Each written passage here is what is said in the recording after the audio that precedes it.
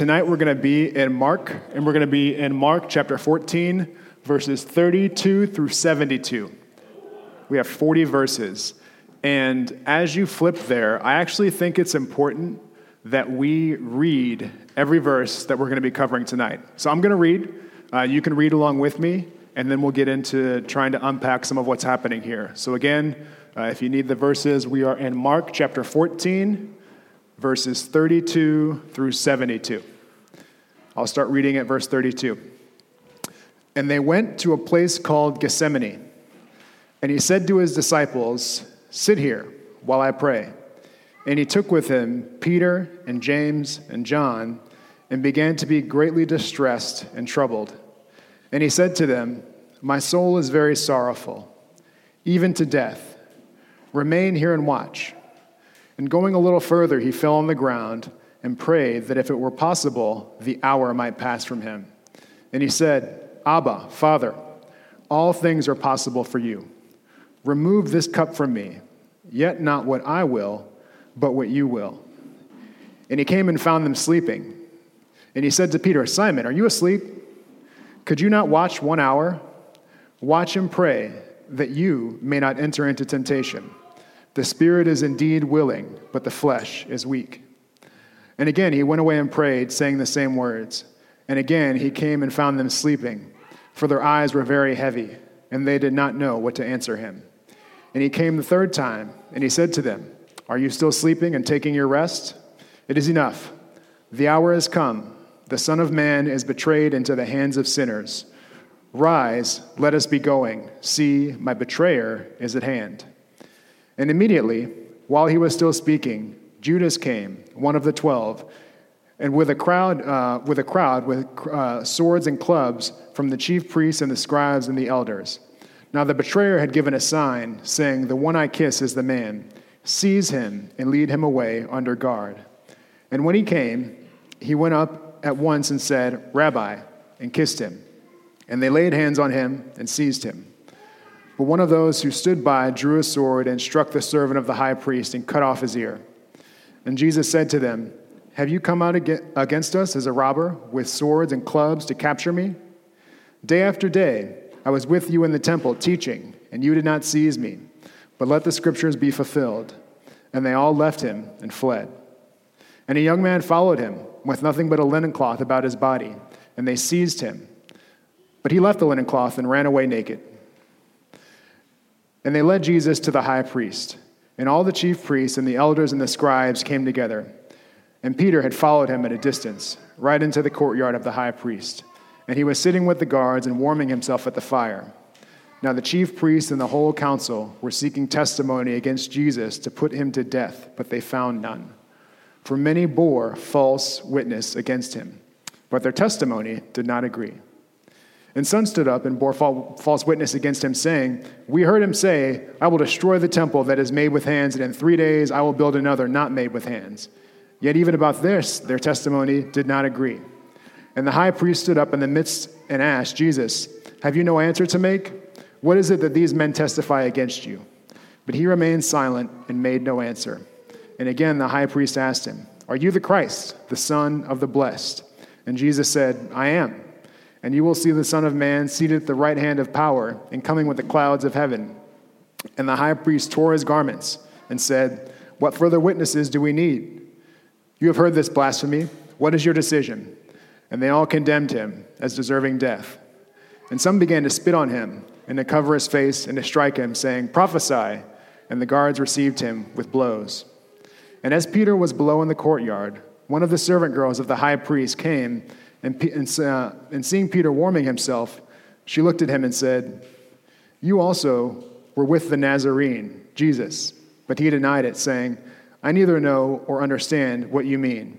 And he went out into the gateway, and the rooster crowed. And the servant girl saw him and began to say to the bystanders, "This man is one of them."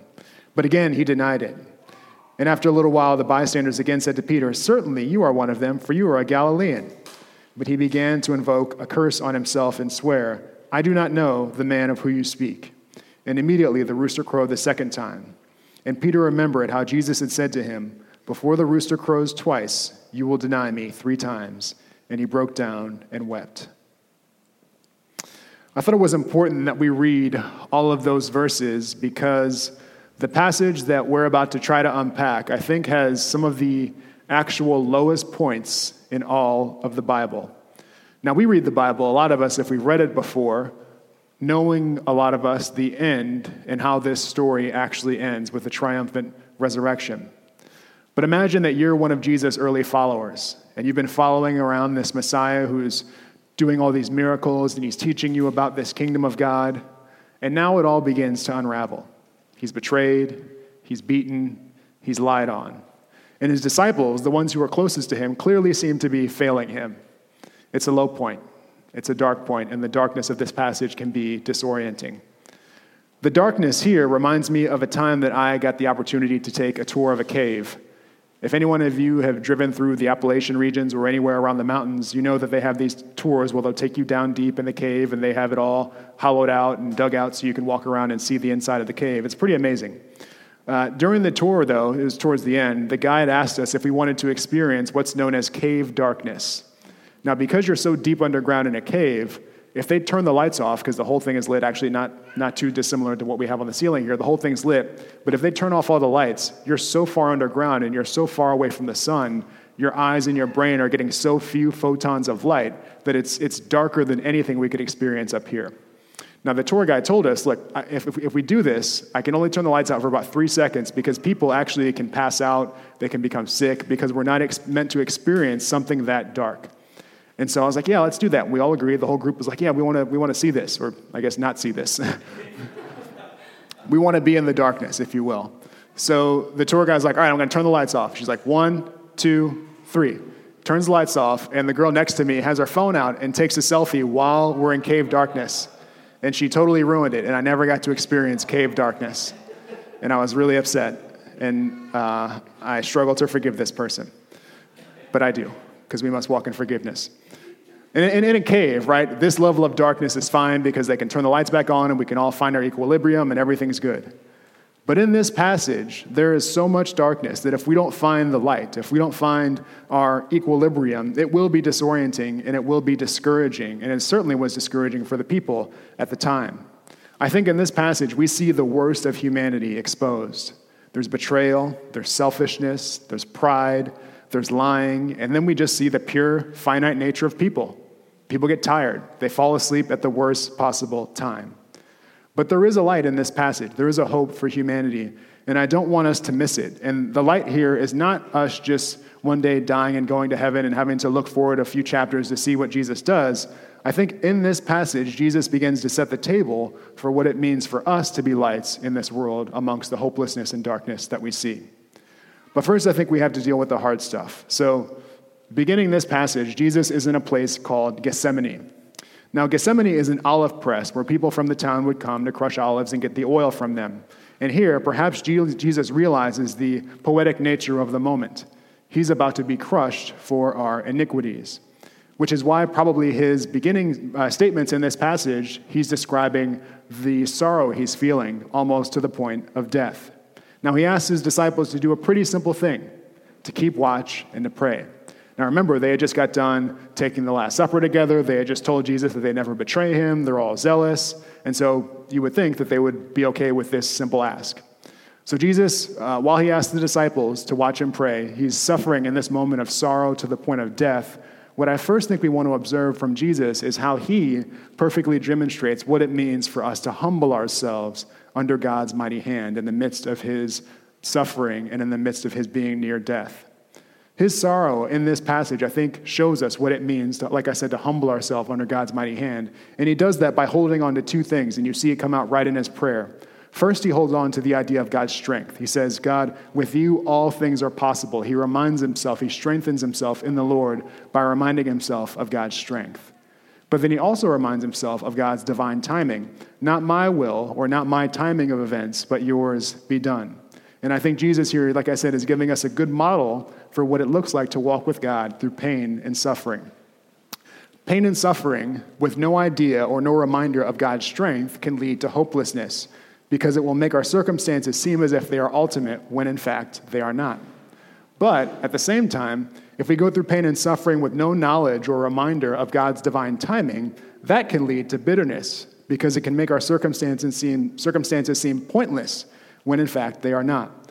God has a purpose for all of our suffering. God certainly had a purpose for Jesus' suffering, and all of it is rooted in his glory. So here again, Jesus embraces both God's divine strength and God's divine timing. If you would use the more theological terms here, Jesus is embracing God's divine sovereignty and God's divine providence.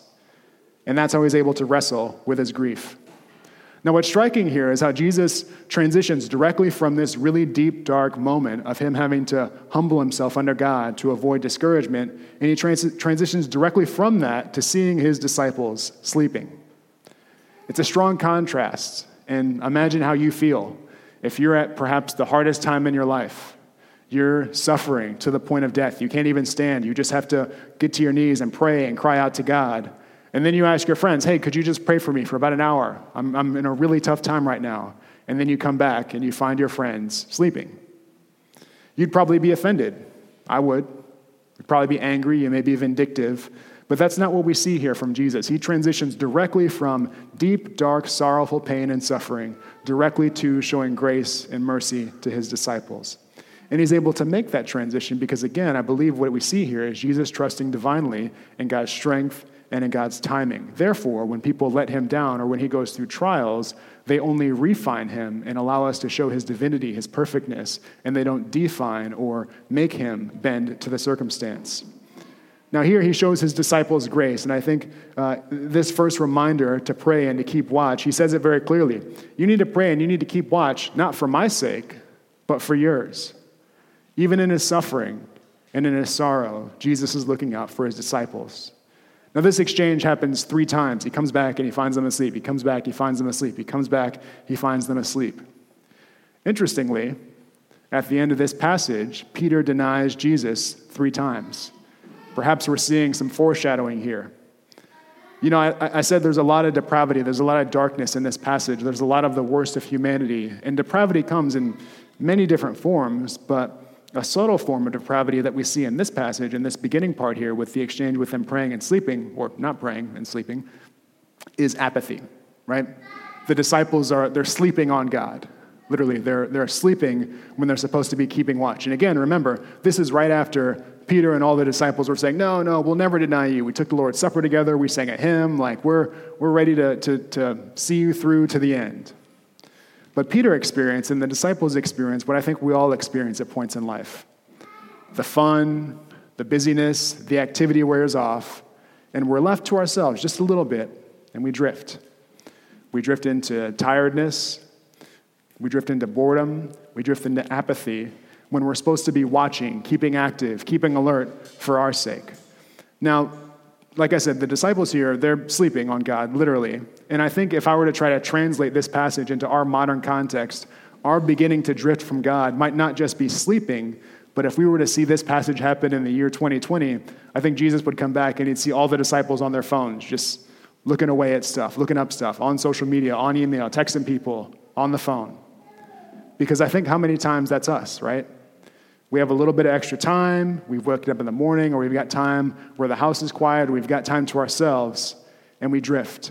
We get on the phone, we check social media, we start texting people, when we could be keeping watch for our souls, praying, getting into the Word, communing with God, doing things that will actively lead us closer to Him. Remember, Jesus said for the disciples' sake to keep watch. He wasn't saying that for His sake. He's trying to prepare them for the cataclysmic events that are about to come, as he knew they would. But look where their failure starts. They're supposed to be praying, and they drift into tiredness, into apathy. Their drifting, like I said, was sleeping, and today we have another factor that factors into us maybe drifting from God, and that's our technology, that's our phones, that's our constant ability to entertain ourselves.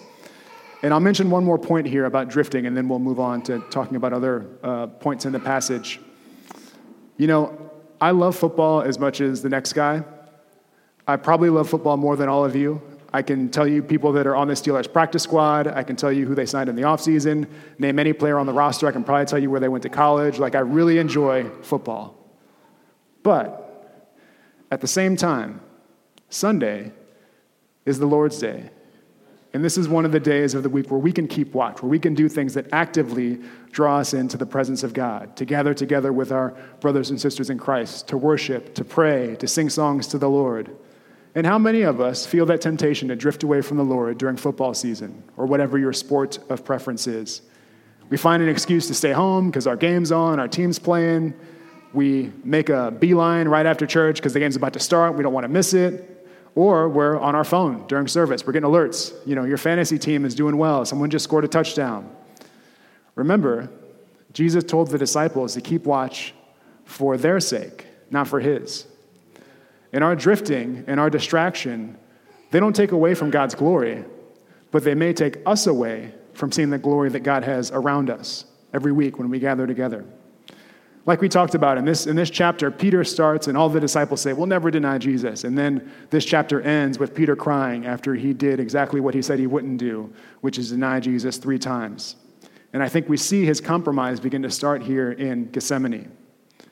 And this is an opportunity for us in 2020 to heed Peter's example. Most of our big compromises will start with a series of small compromises. I'll sleep in a little bit. I'll skip my Bible reading today. I won't call that person that I feel like God is pressing on my heart to call. I'll miss church, the game's on, or my favorite series is doing the finale. I want to watch it live. Small compromises that lead to a bigger compromise. Peter and the disciples started small, and we have the potential to do that too. But let us be encouraged that just as our small compromises happen, the disciples were compromising as well. But Jesus was patient with them, as he is with us. 3 times, he's patient. Hey, could you wake up? Could you pray? Could you keep watch, at least for an hour? But then comes the betrayer. The events of Jesus are interrupted. And in this passage, we see the depravity of man only get darker, but Jesus and his actions and his response to man's depravity only get brighter. We go from men drifting from God to men just directly straight up betraying God. So Judas shows up on the scene and he says, the one I kiss, that's the one who should be taken away and arrested. And he gives this affectionate greeting. He says, Rabbi, and he kisses him, and then Jesus is seized. Now here we see the disciples begin to take things in their own hands in a number of different ways, right? Judas being the one to betray Jesus, but then we see one of the disciples cut off the ear of one of the high priests in a means to perhaps defend Jesus or defend their ministry. Now, Jesus seems unfazed, and I think it's because we saw at the beginning, he's accepted that this is the time for me to be crushed. This is my Gethsemane moment. I'm about to be crushed and poured out for the sins of people.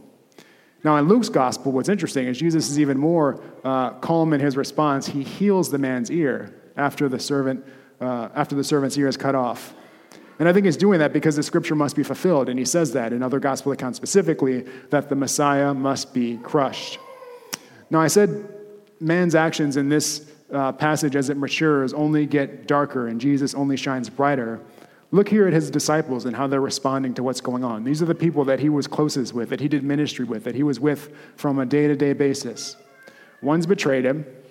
One of them has sliced someone's ear off, and they all flee, fulfilling the prophecy. The shepherd is struck, the sheep flee. Now there's an interesting contrast here. The disciples who knew the Lord the most, who were closest to him, and followed him the most, are beginning to flee when things get heavy. But then we see a description of a boy who follows and who's seized by guards and who rips out of his cloak and runs away naked to get away from the action. Now, a number of scholars believe that the little boy here described in this passage is actually Mark, who is named the Gospel of Mark, right? The author of this book. So if you read the description, it's sort of a broad array of events that are being described, and then it gets very striking in its detail of there was this one boy there who had a cloak on and who had to run away naked to get away from the guards. So it seems like the person who would have described that either experienced it firsthand or was very close to experiencing it firsthand. Now, what we could compound this with is if you fast forward and look at Acts, Mark is named as a close companion of Peter, who we're just reading about in this passage. And Peter is most likely dictating or telling Mark the events that happened, and Mark is taking this down as gospel account. Now, what's funny is that Peter's versions of events, as he's dictating this to Mark, and he's recording the Gospel of Mark, Peter's version of events says one of the disciples cut off the ear of the high priest. Now, if you read John 18, Peter is clearly identified as the one who cut off the ear of the high priest. So perhaps Peter is like, it was somebody. And John's like, no, it was Peter. We know who did it. So we have this young boy here. We could presume and perhaps assume that it's Mark, but he's showing more courage to follow Jesus than his disciples did. His disciples run. This boy is sticking it out and has to run away naked to avoid perhaps being taken into custody as well. Now, the scene only escalates from here. We see Peter following at a distance, and perhaps he's doing that because he's trying to salvage just a bit of his reputation. You know, I said I would never dishonor or leave the Lord, and he's pulling back a little bit, like, I don't know if this is for me. I don't know if I'm built for this. There's an interesting quote that I think kind of very well personifies the moment that's happening here. It's from a famous theologian named A.W. Tozer. A.W. Tozer, if you read his books, it's a lot of kind of punchy one-liners, and one of his one-liners is this: every man is as close to God as he wants to be. Now, some of us come from a very reformed Calvinist background and perhaps struggle with that phrase a little bit. I'm going to clean it up at the end, but I think it's an apt description of what's happening right now. We're seeing people's will to follow God dwindle away, and every person in this moment is as close to God as they want to be. The scene continues to get uglier. The priests, chief priests, the scribes, the teachers of the law, they seem to always find themselves at odds with Jesus, if you've been following along in this series in Mark. Jesus is healing people in the midst of their services, in the midst of their presence. Jesus is working on their Sabbath. Jesus is in their temple, flipping the tables over, driving out the money changers. And now, this is their opportunity to get that pesky guy who's been running awry in their religion. This is their chance to teach him a lesson. The tensions reach its height, and in fact, if you read in Mark 11, it says very flat out that they were plotting to kill Jesus. So this is the climax of a lot of probably tense interactions with Jesus, that they're finally saying, all right, we got this guy pinned down. We got this punk who's been ruining all our services and all our religion, and now we're going to teach him a lesson. All they need to do now is get some charges to stick to him, get some form of way that they can convict him worthy of punishment or death, and that's how they'll get their revenge.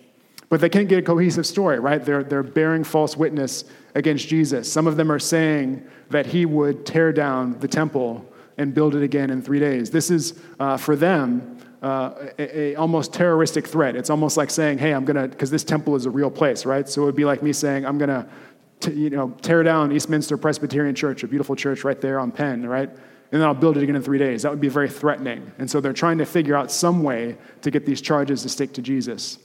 Now, what's interesting here is that Jesus actually did say in John 2:19 that he was going to tear down the temple and build it again in 3 days, but he was referring to his body. And John makes that very clear in his gospel account. So even on their accusations, they can't agree because they're lying. They're bearing false witness against Jesus. Now, a brief aside I'll make is this is happening all the time in our political process. Someone says something, and then someone takes their words out of context, maybe adds a few words here or there and say, this is what this person actually meant. That's called bearing false witness. That's called lying. And it's unfortunate to see that our political process has gotten to that point where that happens so frequently, it's almost seen as how you do politics. You take people's words and you twist them. The Bible says that's bearing false witness. That's lying. Now look here. This is clearly a sin. Look how Jesus responds to the bearing false witness against him, to the lying against him. He's silent. Everything that people in this passage intend for evil, Judas, the high priests, the teachers of the law, everything that is intended for evil, God can use for good. Some of you know that quote from the book, from Joseph's account, when his brothers sold him into slavery. And ultimately, we see that example here fulfilled in Jesus. Men in their wickedness are lying on him, are falsely accusing him. But what men intend for evil, God intends for good. And what we see bring about the salvation of many souls. That's why Jesus is quiet here, like a sheep before shears.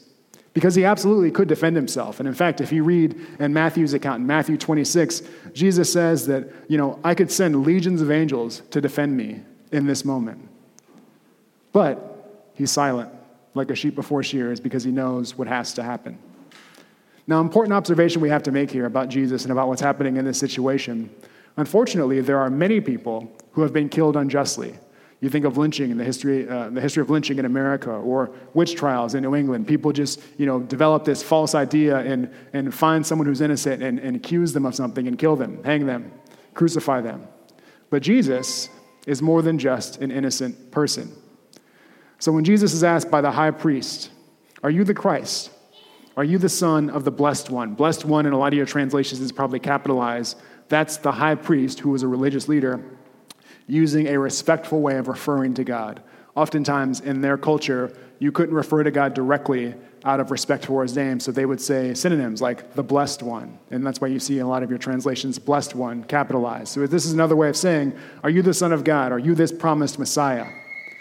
And Jesus responds by saying, "I am, and you will see the Son of Man seated at the right hand of power, coming down with the clouds of heaven." Now, Jesus refers to himself in a couple different ways in his response. First, the phrase Son of Man. You'll see that a lot in the Gospels. Ezekiel as well uses the phrase Son of Man to refer to himself as a prophet. So some people would say, well, Jesus is just saying he's another prophet or just another good teacher, because Ezekiel also said that he's the Son of Man. However, we also have to look at the context of what Jesus meant when he said his full response, because he also said you would see the Son of Man coming on the clouds with power.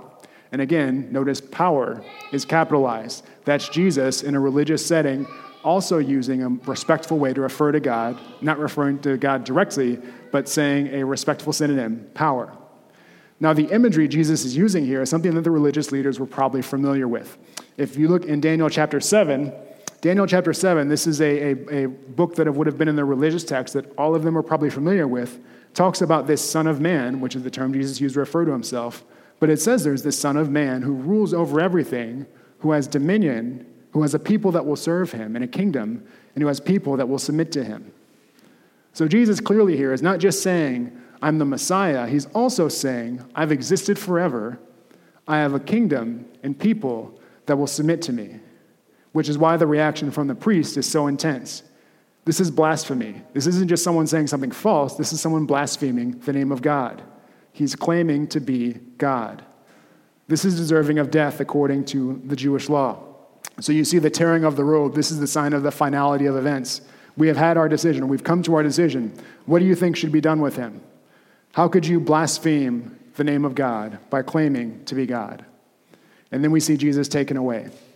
This is where the pouring out of his life begins to progress. He's about to be crushed for our sake. And again, the depravity here of this passage only continues. It starts with mockery. This is dark, and the darkness we experience and see here can be disorienting. Because Jesus just described his deity in a way that perhaps is a little bit hard for us to understand, but in a way that everybody there who's religious, especially the high priest, the teacher of the law, would have understood. He just claimed to be God. He claimed to be one who's existed eternally, who has a kingdom, and who has nations and people that will submit to him forever. Those that were present, like I said, understood this. They know the reference that he's making. Now consider their boldness. This person just claimed to be God.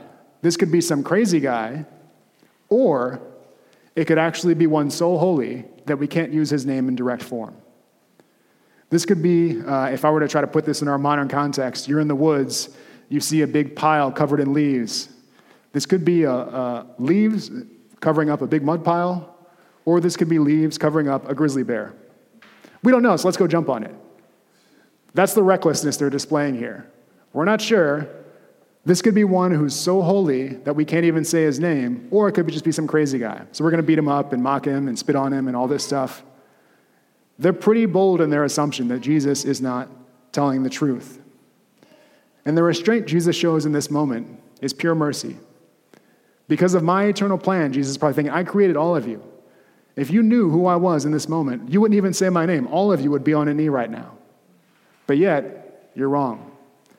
And in your wrongness, in your recklessness, you're beating, you're spitting, you're mocking. And Jesus shows restraint, which I think, again, is pure mercy. Mercy being God's pardon of our sin. But it's not just mercy. I think this is also a display of Jesus' grace, God's power to live free from our sin. Because we have all experienced probably something to a much lesser degree, but something similar to what Jesus is experiencing in this passage. You've been lied on. You've been mocked. You've had people insult you. And when that happens, because you're made in the image of God, you're offended. How could you talk about me that way? How could you lie about me? That's not true. I'm someone who matters, and you can't just say whatever you want about me. So imagine how Jesus is feeling in this moment. Again, he exists eternally, has a people and a kingdom that will be his eternally. They won't even use the name of God in direct form out of respect, but yet, in their recklessness and their wrongness, they're beating up God and spitting on God and mocking God. And he allows the disrespect. So perhaps that's an exhortation for us to be graceful in those same moments when we experience disrespect. I really appreciate this quote from Charles Spurgeon. Charles Spurgeon is another theologian who says a lot of really punchy things. And this is I think it's his commentary directly on this passage. He says this: "How ready should we be to hear slander and ridicule for Jesus' sake? Do not get into a huff and think it a strange thing that people should mock you. Who are you, dear sir? Who are you? What can you be if compared with Christ? If they spat upon him, why should they not spit upon you? If they buffeted him, why should they not buffet you?" Buffet means strike, hit. "Shall your master have all the rough of it? Shall he have all the bitter and you all the sweet? A petty soldier you are to demand better fare than your captain." We certainly don't deserve less than our captain. And what this passage clearly illustrates so far is the many ways that people fail God, the many ways that we aren't worthy to walk in line with our captain. People are sleeping on God. People are betraying God. People are slandering God. People are mocking God and spitting upon God. And yet, in all this, he withholds his righteous anger from anyone. When he says in the other gospel account, "I could send my angels right now to destroy everything." But he shows us mercy. And he also demonstrates grace for us. Now, there's no real happy ending to this chapter. We go back to Peter, and he's doing exactly what Jesus said he would do, and exactly what he said he wouldn't do, which is disown Jesus. He's confronted by a servant girl, someone who could do him no harm, someone who's weak. And he denies Jesus 3 times, calling down a curse on himself, meaning if I'm lying, which he was, but he's, speaking boldly, if I'm lying, let me be accursed. And the rooster crows, and Peter weeps. It's a final scene in a dark chapter, a dark scene in a dark chapter. And the darkness of everything that's happening can be disorienting, like the cave darkness I almost experienced. But there is a light. There is a light. And I think even in this chapter, there is a light. There is hope. Earlier I said I would clean up the quote from A.W. Tozer, "Every man is as close to God as he wants to be." Peter is clearly showing in this moment, and so are the rest of the disciples, a very weak desire to be close to God. He starts by drifting and not praying when he should. Then he begins to kind of peel away and follow at a further distance. And then at the end, he just flat out denies knowing Jesus 3 times and fulfilling the prophecy. And he's broken over it. So where is the light in this passage? Where is the glimmer of hope? I thought it was important that we read all the verses, because if you read through all this, you see how much darkness there is. And if you read too quickly, you'll miss the glimmer of hope. You'll miss the light. Jesus uses a short phrase in the beginning of our passage, and it's a candle. It's a candle in a dark cave. Jesus says, "The spirit is willing, but the flesh is weak." What we see happening here with Peter and with all the disciples is that their flesh is weak. No matter his bravado and no matter all their bravado and their zeal to say that they'll never deny Jesus, we all see they all fall away. But the good news is that there is a will to replace our flesh, which is weak. Every man is as close to God as he wants to be. Yeah, absolutely.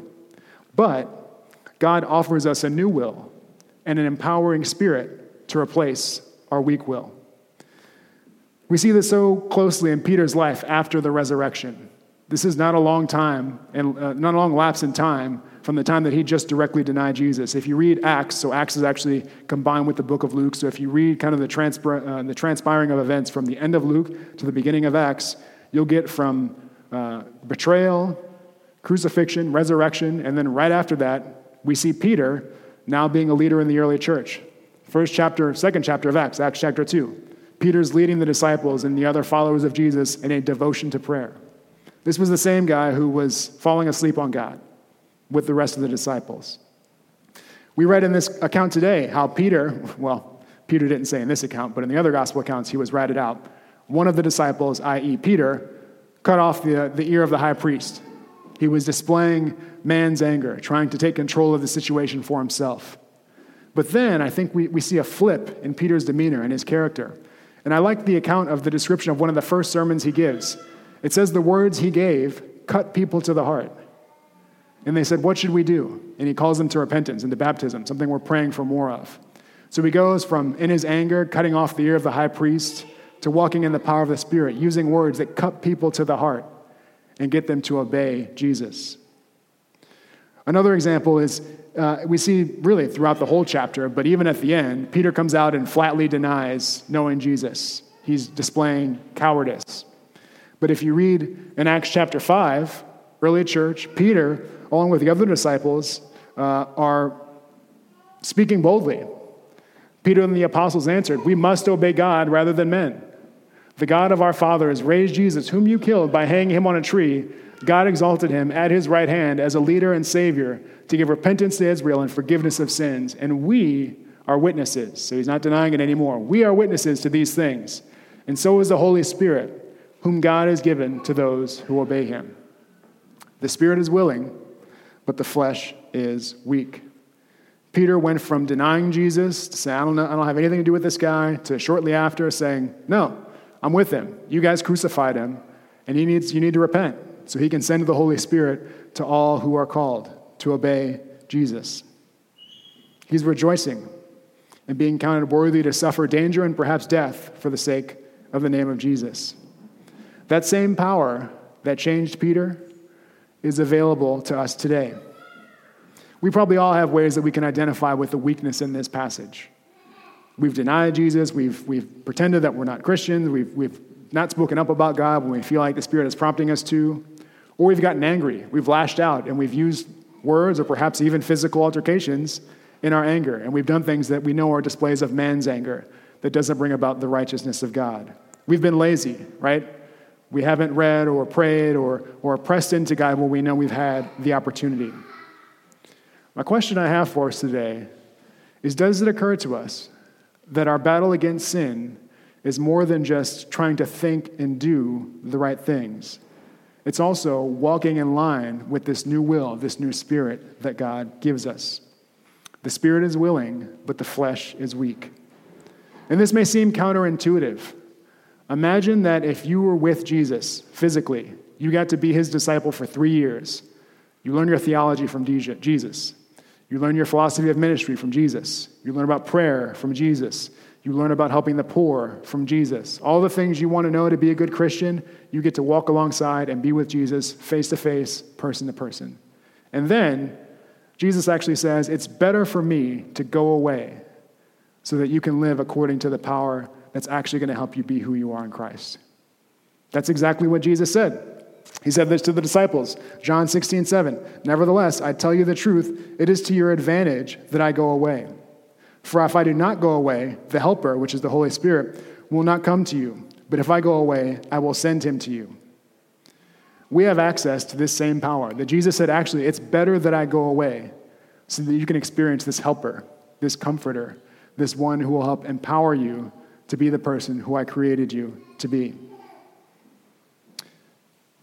Jesus said, actually, that the Father gives good gifts, just as the Father gives good gifts to a son, how much more so will God give the Spirit to those who ask? So the first step, how do we walk in this power that God gives? We ask him for it. In those moments where we're feeling weak, where we're feeling tempted, where we're feeling like we don't want to be a Christian, or we don't want to read our Bible, or we don't want to be gracious with our spouse or our kids or our neighbors, we don't just try to do the right thing or think the right thing, but we actively ask God to fill us with his Spirit. The Spirit is willing, but the flesh is weak. Gethsemane was a place where people would go, as I said up front, to crush olives, and it was a place in town that Jesus would have known about. And we see in this passage how Jesus was crushed for our sake. And him being crushed, if you follow the analogy, olives are crushed, oil comes out. Him being crushed now gives us a new oil. An oil that God said would be better, actually, that Jesus go away so that we can experience this power that Jesus gives to us. As we celebrate communion, and as we think about remembering Jesus, it's easy to think about Jesus dying for our sins and paying the penalty for them. Amen. Hallelujah. That's absolutely something Jesus does for our sin. But as we celebrate communion today, and as we go about our actions this week, let's also remember the power that Jesus gave us to live the life that he's calling us to live. Now, those of us who may be here or watching online or hearing this message at some point in time, we all come to a realization where we realize the truth in this passage. The spirit is willing, but the flesh is weak. All I mean when I say flesh is a representation for all of our actions, thoughts, ideas, efforts to please God. That's our flesh. And we all experience that it's weak. Everyone in this passage experienced their flesh is weak. They can't live according to the righteous standard that God calls for us. So what we all are invited to do, to walk by the power of the Spirit, is to do what's called repent. Turn from trusting in our good deeds, the things that we think we can do to make ourselves acceptable before God, and say, no, my flesh, my efforts, my striving to be good enough for God is weak. And ask him and cry out to him for a new will and a new spirit. Again, the spirit is willing, but the flesh is weak. Let's remember that as we celebrate and remember Jesus. I'll pray and then we'll sing a few worship songs.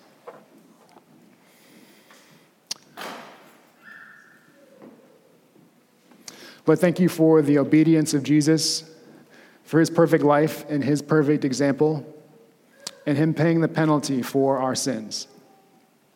We also thank you for the Spirit, which is poured out for us, which you said you would give to us generously if we ask you. In our weakness right now, in our weak efforts to know you, to follow you, to obey you this week, would you remind us of our need to cry out to you for more of the Holy Spirit and to walk according to that power and no power of our own? Lord, apart from you, we can do nothing. And would you teach us what it means to humble ourselves and to repent and to walk in poverty of spirit, God? Blessed are the poor in spirit. Remind us of that this week.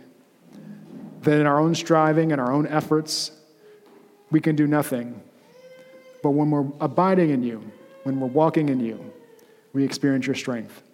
Remind us of Jesus as our perfect example. Remind us of his mercy, his grace, his patience with us.